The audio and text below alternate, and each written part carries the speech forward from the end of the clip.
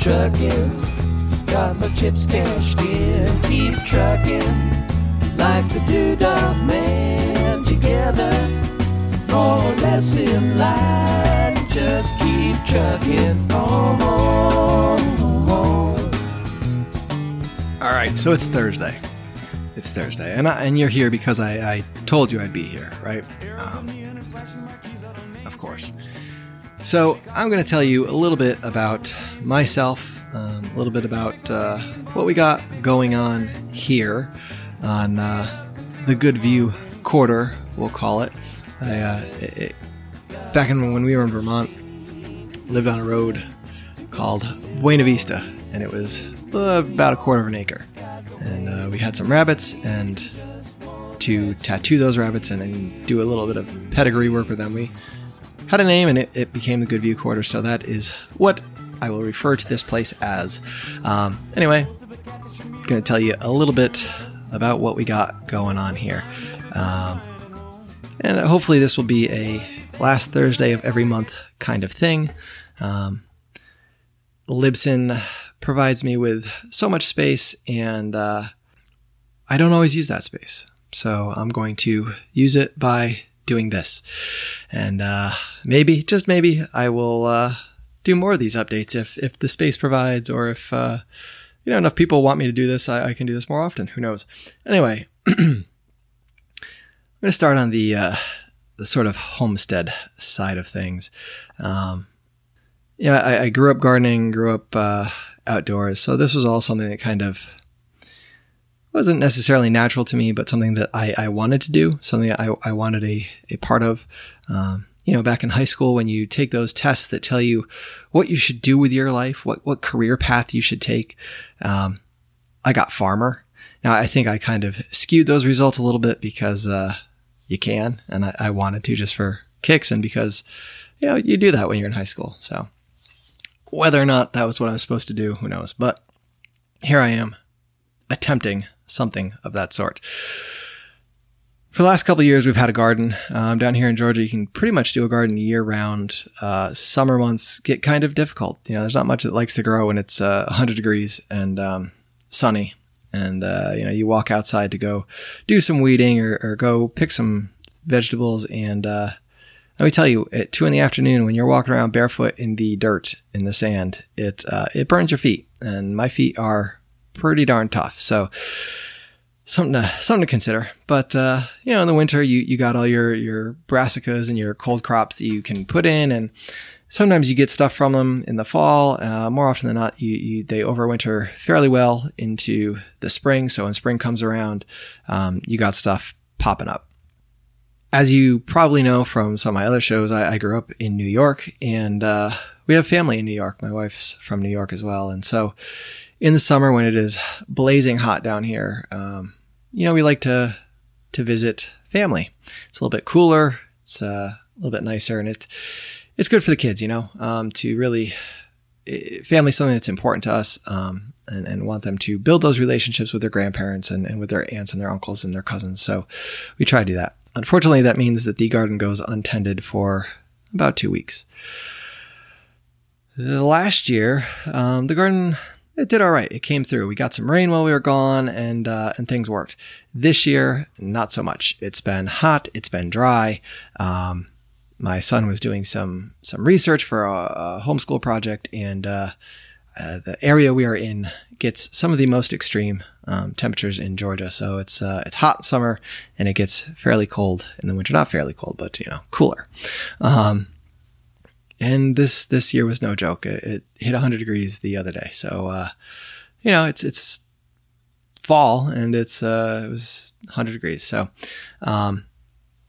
the garden is ready to go. We're ready to start putting things in, but there's not a whole lot we can really plant right now. We can plant some things. We get some things in, but we buy our broccoli and our cabbage. We get little bundles. You get a bundle of 50 cabbage for like $5.50.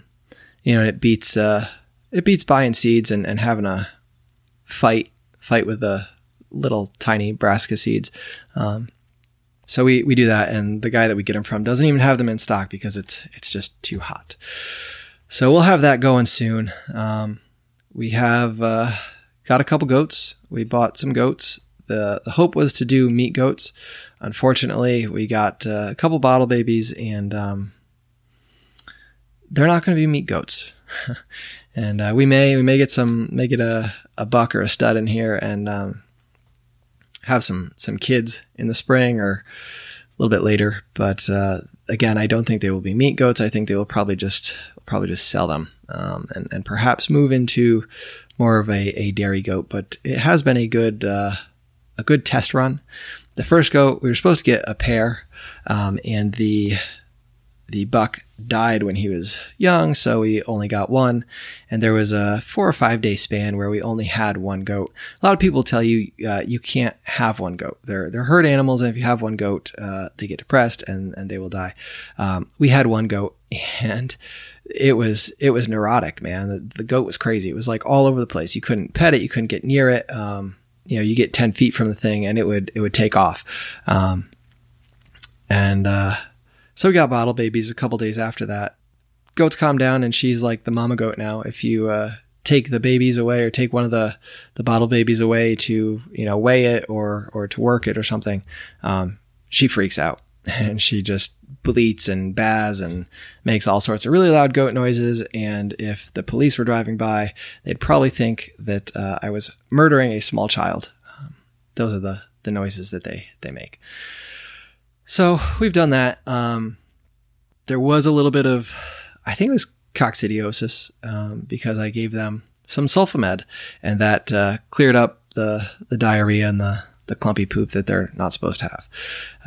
The second time around that happened, and I gave them some Sulfamed again, and it didn't seem to fix anything.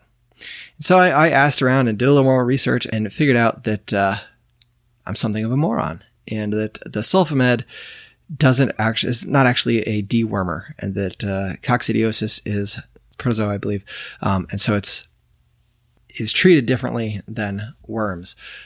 Thankfully, I did have some wormer on hand and was able to get that into the goats after the Sulfamed. So we still have 3 goats, but it's a learning experience, and if I'd much rather learn on an animal that cost $75 than, a good milk animal that cost anywhere from $200 to $300.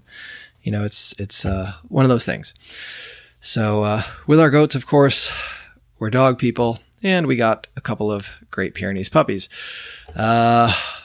Should we have done that? I don't know, but we did. They were on the cheap. The situation was such that the pregnant mother was removed from a hoarding situation of a man with dementia. Mom was malnourished, and dad had been hit by a car. The poor guy didn't even realize that he had the dogs. So puppies came from there. Like I said, they were on the cheap. And we've had they've been pretty good. We're going through some training things. They're good with the goats, but they're dogs, and you got to train them. So we're trying to do that. We got that on our plate. Got our chickens, of course. We started with some new birds this spring. After our 2 other dogs, we have lots of dogs. We have 2 little feist dogs, they call them down here. They're like squirrel hunting dogs. They're some sort of mix between like Jack Russell Terriers and something else. I don't know. A better Southerner could tell you. I am not, so I apologize for that. But they're scrappy little dogs, and they will chase anything, and they catch all sorts of stuff. I mean, they're as good as a cat when it comes to catching rats around the house and catching mice around the house. They've caught squirrels, they've caught birds out of the air, that sort of thing. Anyway, they are also they like chase things, and so they basically annihilated our flock of chickens. So we had to start over. We started over this year, this spring, got some speckled Sussex, some buff rocks, and some partridge rocks. And, as we speak right now, I have, there's an old an old hen we have. We kept 2 from the old flock. There's an old hen sitting on some eggs, so hopefully we have some babies in the fall. I like them in the fall because they start laying in the spring, right when that sun comes up, and there isn't too much of a lag period, so it's pretty nice like that. I think that the purpose for them, we're going to throw the roosters in the freezer. We got that going on, and that's good. Chickens are fairly easy, but I think we're contemplating trying to do quail. Dressing chickens out can be a little bit messy. It can be a little bit of a task. It stinks, and down here in the South, butchering birds in the summer or in the fall it sucks, man. It's not a fun task at all. The fire ants are out, so any blood on the ground they come running for, and they're biting at your toes, and the flies are out, and it's just, you got to get the birds cooled off quick, and it's hard when it's 90 degrees outside. So we may go with quail. May do that. We'll see. We will see. And if you're thinking about going to do quail, check out the episode I did. I think it was episode 8, homesteadsandhomeschools.com/008. It was on quail, Sadie Girl Farm. So that's what we got going on out there. There's a couple of projects we're working on. I think we're going to try to set up a run for some pork, do a little bit of pigs, maybe in the spring or maybe even this fall. Not quite sure about that. Depends on what we can get done. And I'm going to be moving our woodshed, so I have to build a new woodshed. The thing is, with when you try to do a bunch of stuff on your own, and you try to do a bunch of stuff at home, all these little menial tasks that don't seem like a lot, they start to pile up. And I think that's the biggest struggle we're working with right now, is trying to stay abreast of everything, trying to get everything done. And when you have 4 kids and the youngest one is, only 3 and rambunctious, to say the least, he just turned 3, and he is just figuring out that, running out into the road is probably a bad idea, that trying to lock yourself in a hot car is a bad idea. He's finally figuring those things out, but it's fun. It's fun, right? Child, they're only little for so long, right? That's what I keep telling myself here. Anyway, so I think that's all we got going on out there. Hopefully, we'll get some more fruit trees this fall. If not, I had good luck in the spring. They grow, and it gets. I don't know if it's too hot. I don't know if it's our soil. We are on a fair bit of clay. We're right on the cusp of the fall line. So we have lots of clay, we have lots of sand, and not a lot of mix. So we have to do a fair bit of soil remediation where the garden is, and when it comes time to plant trees, fig trees, pear trees, blueberry bushes, peach trees, it's you really got to stay on top of them. You don't want them too wet at the same time. It's a doozy when they get too dry, and it gets hot and dry down here, so got to stay on top of that.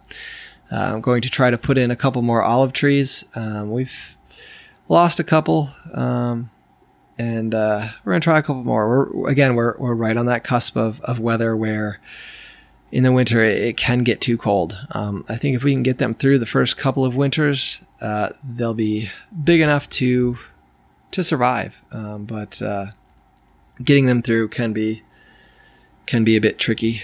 I think we've got to figure out where to put them. You really got to keep them out of the frost pockets, because the temperature is such that it will make a difference. 2 degrees where I am is going to make a difference between whether the olive trees make it or not. We'll see, and who knows what we'll do with that. I think there's a couple olive oil co-ops around here, but the number of trees you have to have in your orchard is so big that we'll never meet that qualification. So probably just maybe press our own oil here and there, but we'll see. So on to the homeschooling front of things. we have 4 kids.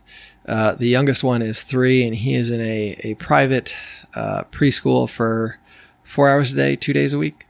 And it's good for him. The youngest 2 were adopted, and it's good to have a little headspace sometimes, and to kind of give the older kids a little bit of freedom from a 3-year-old who demands 100% of your attention all the time. And he needs it, and it's good for him, but you can't always give it. So we are schooling the other 3 at home right now. And when we go to the preschool, it's far enough away from home that we don't have enough time to drive home and do school and then come back, and it just doesn't make sense.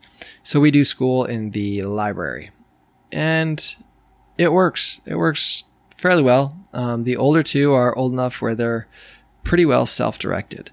Our younger daughter, we're still working on, and that is one of our biggest struggles right now, is to kind of really get her to come along.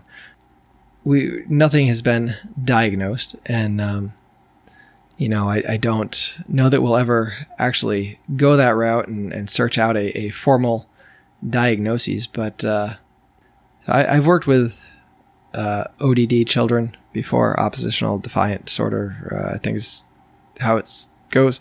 And she exhibits a lot of those behaviors, and so we can work with that at home, but when we're in the library, it can be challenging. It can be very challenging, and so learning to work with that is quite different. Our older 2 children, their behaviors were different, but they were similar. And so, our expectations have always been high for all of them.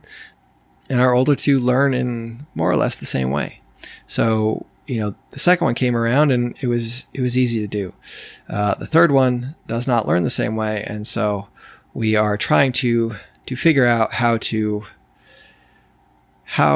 make things work best for her. And that's where we're at, and keep wanting to hedge toward that unschooling side of things. But, I don't know. It seems to me like a big plunge to take, right now. And we're kind of, I don't want to say entrenched, but, we've been doing something that works. And, so why upset that apple cart? Why try something new if what you have is working? So, we'll see with that. We'll see how that goes. Probably not, but we use the Moving Beyond the Page curriculum. I'll put a link to that in the show notes. It's an affiliate link, so if you click on it, and you buy something from them, I'll get something from them. I'm working on trying to get someone from there on the show to talk about their curriculum. They introduced math recently, so it's pretty much a full curriculum.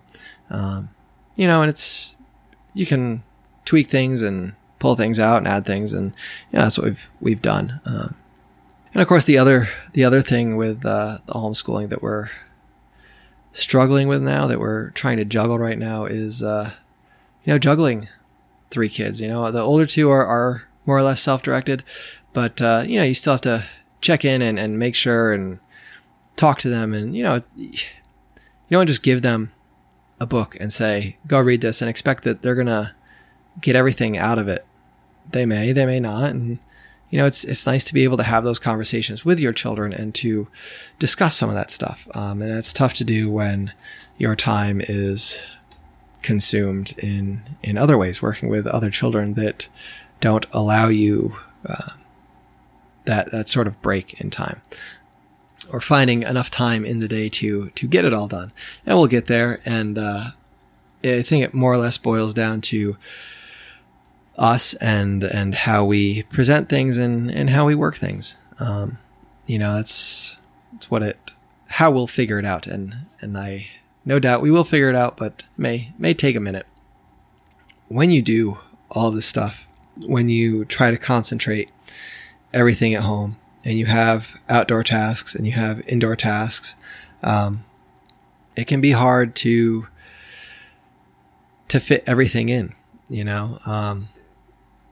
you still want your kids to be able to socialize, to get out and do those things. And so, where church is something we do on Sundays, and, Sunday nights, the kids are involved with drama club and the little kids choir. So we got that going on. Wednesday nights is another thing they do. And then, they have soccer practice, or they have another sport, or they go horseback riding, or whatever it is. And you hate to take some of those things away because they enjoy it, because it's good for them, because they're learning other things.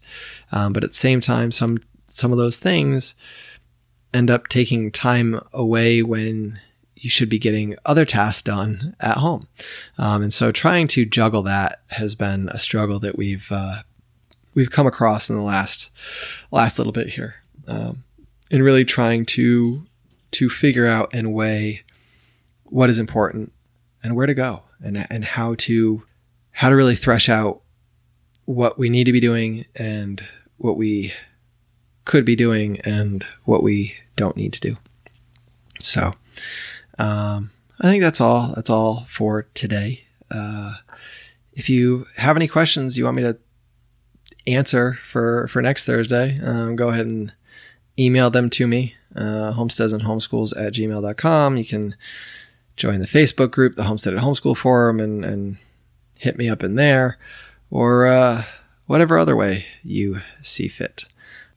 If you want me to carry on with this next Thursday or following Thursdays, or you want to hear, you can support the show by leaving a review on iTunes. Go leave a 4 or 5 star review. That would be nice. I guess you can leave 1 or 2 or 3, but whatever. You can leave a review too, or you write some words. I guess that helps in the algorithms.